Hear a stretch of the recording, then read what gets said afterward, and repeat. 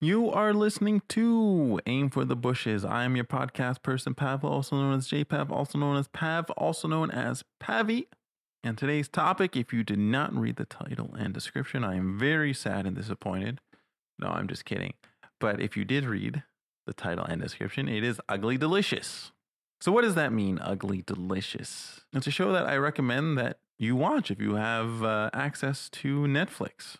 Before I get into the reasons why you should check it out, first, our non-legal legal disclaimer, which is simply that the opinions expressed by me or anyone else on this show is simply that, our opinion, so you can agree or, hey, you can disagree. If you choose, we are not claiming that we have the ultimate truth or that our viewpoints are the only correct viewpoints. So it is possible other things may be correct. It's possible other things may be trash. Depends. So with that out of the way, Ugly Delicious. As I mentioned, it is a show on Netflix. And the term itself is a... Okay, well, before we get into the term, it is a show about David Chang, who is a chef and I guess restaurateur. And he kind of explores cuisine in the US and like around the world and tries to understand its history, its culture, and its like place, in society, how we value certain foods over others, certain cuisines over others in society. The term Ugly Delicious comes from David Chang himself. It's a term that he uses to basically talk about food that looks ugly but is delicious. And so what I like about this show, Ugly Delicious, is that it's different from a lot of other cooking shows or restaurant shows. Like, what's the Guy Fieri one? Drive-ins, diners, and dives, or and some kind of show like that, where it's a host, a personality of some kind, whether or not they're a chef or they're just someone who likes to eat. Quite frankly, is me. I like to eat. I would love to get a show where I just go around and eat food. But most of the time in these shows, you don't really learn much about the history of whatever dish or cuisine is presented, right? You're just presented like, this is it, this is how we make it, and then the person or people eat the food and then just go, oh, this is like delicious, which you could kind of already figure out, since why would you go to a place that is terrible for like a TV show or a documentary or a film or whatever it is? They kind of just look at the technical aspects, right? You might have someone who is a knowledgeable chef or a knowledgeable cook, whatever term you want to use to describe people who bake or cook or whatever. And they can tell you about the technical aspects, the technique that goes into, maybe making a dough or cooking a steak or grilling a steak or doing smoked meat or preparing seafood or doing like a kind of pasta, like hand making pasta, right? You can get people who can tell you like, or making wine, whatever it is, you can find people who can tell you like the technique and what goes into it and what you have to do and like step by step. And they know that they're knowledgeable, so they can comment on why things work or why things don't work from like a technical aspect. And that in itself can be interesting. I'm not saying that those kind of programs are bad or boring or anything like that.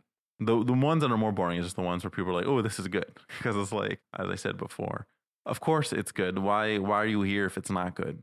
Or you could have some shows that kind of compare expensive versions of dishes to inexpensive versions of dishes, and that can be interesting in and of itself, because you might see why, a $500 version of like a hamburger, okay, what makes it $500 compared to a $10 version of a hamburger? And then, of course, well, at least I think taste is subjective. So maybe the $500 the better tasting one, maybe the $10 one is the better tasting one.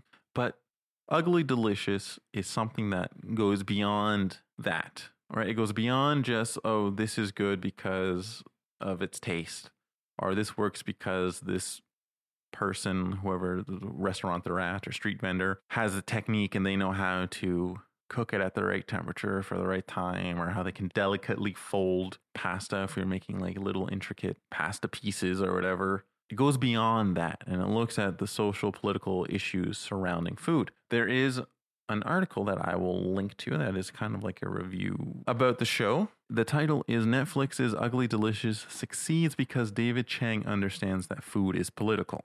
So yes, food is political, right? I'll say it again. Food is political. Anytime you hear someone saying that, oh, why are you bringing politics into this? Like, this is just food or this is just sports. I'm going to let you in on a little secret. Everything is political. Okay, so that's the first thing we should just get out of the way. Everything is political.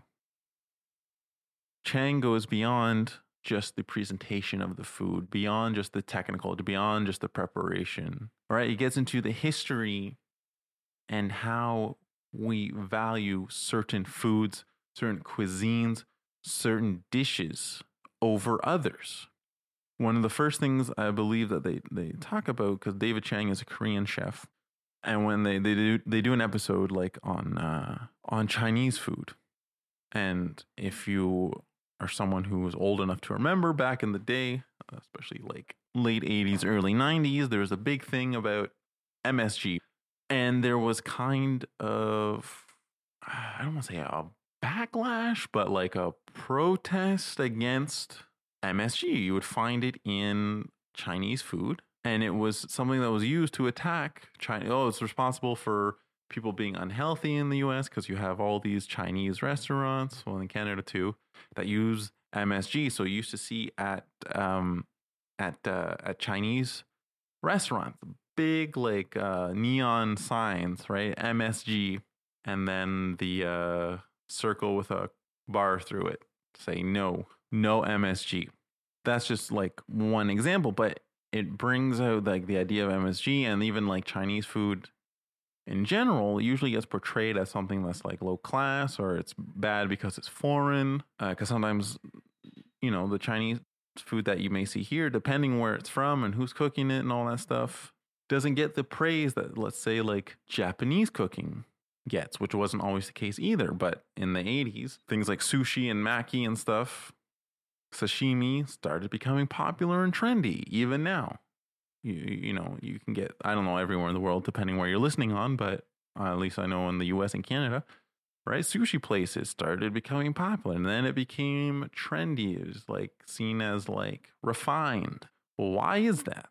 Right? Why is it once it's in the hands of like white people who've decided now, oh yes, we like this, it's considered good.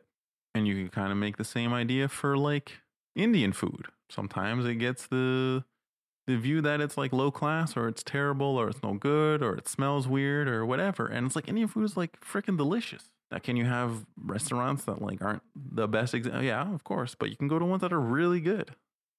I guess it depends where you live and who's cooking it, like I said.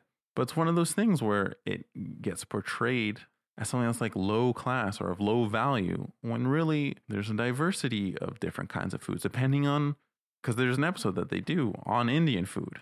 And depending on which part of India you're from, like the tastes and spices and how they prepare their meals, how they do it specifically, that all changes. So there's a lot of diversity and nuance for a lot of cultures' cuisines that you don't necessarily see, because sometimes it just gets stereotyped. It gets stereotyped as like one thing. Like I said, Chinese food. There's huge diversity in Chinese food, depending on what part of China you're talking about. But back in the 80s and early 90s, it all just got put under, oh, MSG, no good, Chinese food bad. Right? There's an episode about soul food, right? Like Black American food, and how it is portrayed as a stereotype. And the idea of like fried chicken, for example, and like the stereotype that blacks like fried chicken. There's also a good Chappelle stand up on like fried chicken. Or it's like everyone likes fried chicken. Like every culture probably has a chicken that they fry, because chicken is good. And then when you fry something fried is generally good, right? It's generally going to taste good. You could like deep fry anything, it's probably going to taste good. Like deep fried chocolate bar. I don't know if you ever had one of those. Delicious. Deep fried ice cream. Delicious. So deep fried chicken. Delicious. But it's only a negative stereotype. I shouldn't say only, but at least in North America. And it could be something that travels to other places too that don't know much about Black history and Black culture. And that's the only thing you're exposed to. So you think, oh yeah, Black people only eat like fried chicken. but it becomes like a negative stereotype, and it becomes a thing that sometimes, like, you're someone who's black and you don't want to eat fried chicken because of this stereotype that, oh, that's all you like, or that's all you know.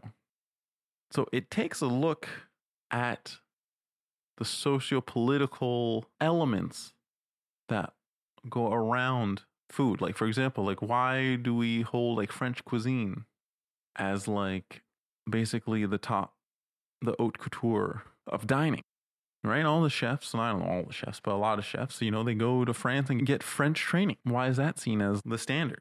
You have to know this in order to be a good chef, to know these French techniques, when not everyone cooks like that. And then the other thing, like I said, the show takes a look at history of food and how they evolve and change over time. Because like everything in the universe, everything is in flux. So everything changes over time. So you'll have people from a certain area, they'll move to another area, and they'll take with them their cultural customs and cultural norms. So that includes things like food that they eat. But now they're in a new area. They may not have access. They may not have access to the things they had from their homeland. And that's when you start getting variations. And this is how new cuisines or new blends or different traditions form. Because, I can't get this ingredient. So let's say I'm someone from like Italy and I come to the US as an example.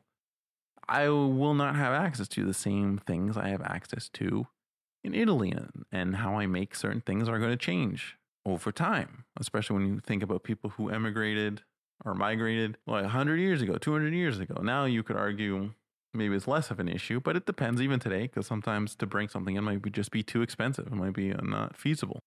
But that's the interesting thing about our food and like what we eat and like what we view as valuable. In one of the first episodes, I think, of the series, they take a look at pizza, and they try to figure out like, well, what exactly makes a pizza? And of course, as we progress through the show, through the episode, you realize it really depends on where you are, because that answer is going to change. Even if you go to Italy, how they do it, like a pizza in Rome is going to be different from how they do it in Naples compared to how they do it in the States. Right? If you go to New York, it's different from Chicago. So to someone who is in New York style pizza, like that's pizza. But if you go to someone in Italy who makes pizzas, the way they do it there, that's a pizza. And they'll look at the thing in New York and be like, nope, that's not pizza. Right? Like a Neapolitan pizza. I think that's a kind of pizza. But even if you want to look at the US examples, like between New York and Chicago style, which is like the deep dish pizza, which is lovely. I love deep dish pizza. I also like New York style pizza. It doesn't either one, like just feed me, basically is what I'm saying. But some people, they're like, no, it has to be like, if you're someone who is a firm believer in New York style pizza, it has to be the New York way. Chicago pizza, that's not pizza. That's something else. And you may think, oh, this doesn't matter, but it does, though. It does. Now, not everything is maybe as trivial as pizza, but like I said, we elevate certain types of food over others, but you can also use it to put down certain groups of people. Looking at blacks and saying, oh, they only like these kinds of foods, like watermelon or fried chicken or something like that. It's used to negatively portray or stereotype or insult a whole group of people based on that. And you have variations and a whole lot of variety for like black cuisine. Well, when I say black, I mean like black American cuisine. And it's not fair to just assume that, well, everyone just likes fried chicken. That's it. It's like, no, there's more. And depending where you are, it's going to change. And the same thing is true like for tacos, looking at like Mexican cuisine.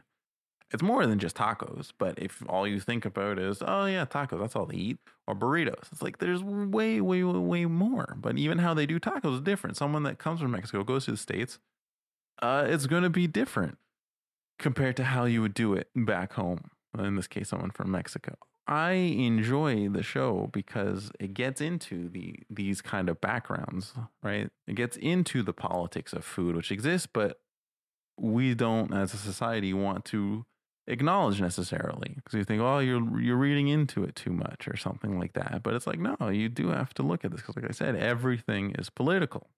So you can't hide behind the notion that, oh, well, it's just food. It's just a pizza. Who cares? It's like, well, no, there's more. There's a history to it, right? There's a culture behind it. And there's new traditions that form as people move across the globe and people emigrate, right? And then as political climates shift in the world.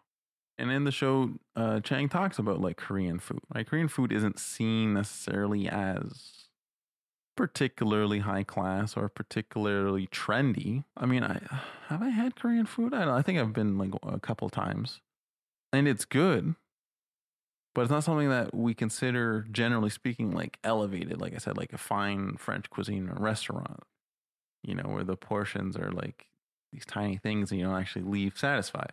But you can do that kind of thing and people will praise you. Or you can do the other thing where it's like you're a white person and then you take Chinese food, Japanese food, Indian food. It could be South American food, so Chilean or Argentinian, something that's not considered high class or high end, right? And you're going to elevate it. So you get the cool cachet of being like, yes, I have taken this food. And you see a lot of like Asian fusion stuff. It's like, yes, I have taken this and I've made it twist with like American or Canadian, whatever, you know, amalgamations of food. Fusion. I made this interesting fusion. And you get to be cool and like, yes, look at what I've done, or look at what I've brought to you, this cross-cultural pollination. But then you have, you know, people who, like I said, are like, maybe have a Chinese food restaurant or like I said, Indian or something else that's not particularly seen as like high-end restauranting. You know, they don't get that same kind of praise, or even like Middle Eastern food. So it takes a look at those elements and kind of asks why. It gets into like the philosophy and the ethics of food, right? This idea of like taking from other cultures and incorporating it, you know, into your own culture. So like I said, the idea of like fusion foods, because as I said at the beginning, not many shows kind of do that. Not many things look. I mean, maybe there's a whole trove. I don't know. Nothing that I've come across really. That's why the show stood out to me and why I'm talking about it now, because I don't know, like I said, I thought it was interesting. I like that it goes beyond just, oh, here's the food, as though it, like so many things are presented as though it's just food. There's nothing else that goes into it, when like most aspects of society, of course, there's people who are driving that. There's people behind it. And so it does speak to, you know, who gets to be part of certain food cultures and such, right? One of the ones where they look at barbecue, just for example, I think it'll probably be the last point, but one of the episodes where they look at barbecue and like, you know, people who like to smoke, you know, their cuts of meat, their briskets, you let it go, let it sit for like days, so it's tender, you know, it's like moist, it's like delicious, basically, this barbecue. And you see that like in the barbecue world, it's all like white people, right? And so you think, oh, well, someone who's black doesn't barbecue. It's like, well, yeah, they do, but they're not considered in that. When you look at all like the top barbecue, anytime I've seen like a barbecue show or restaurant, it's generally, I'm not saying none exist, so don't come at me and say, oh, well, here's one.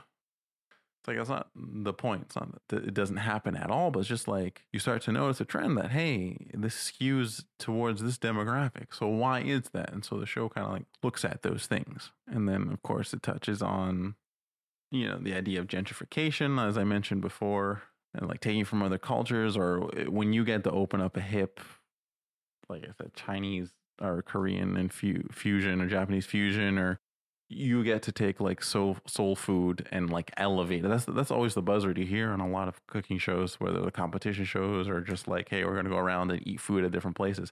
We talk about something as like elevated, right?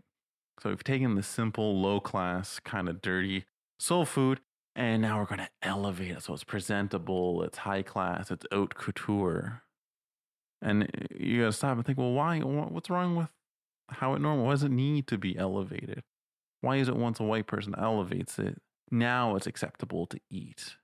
And now we can charge people lots of money to eat here at this restaurant. Those interesting questions that the show raises and examines. Like I said, it gets at the philosophy, gets down to like the why of these things.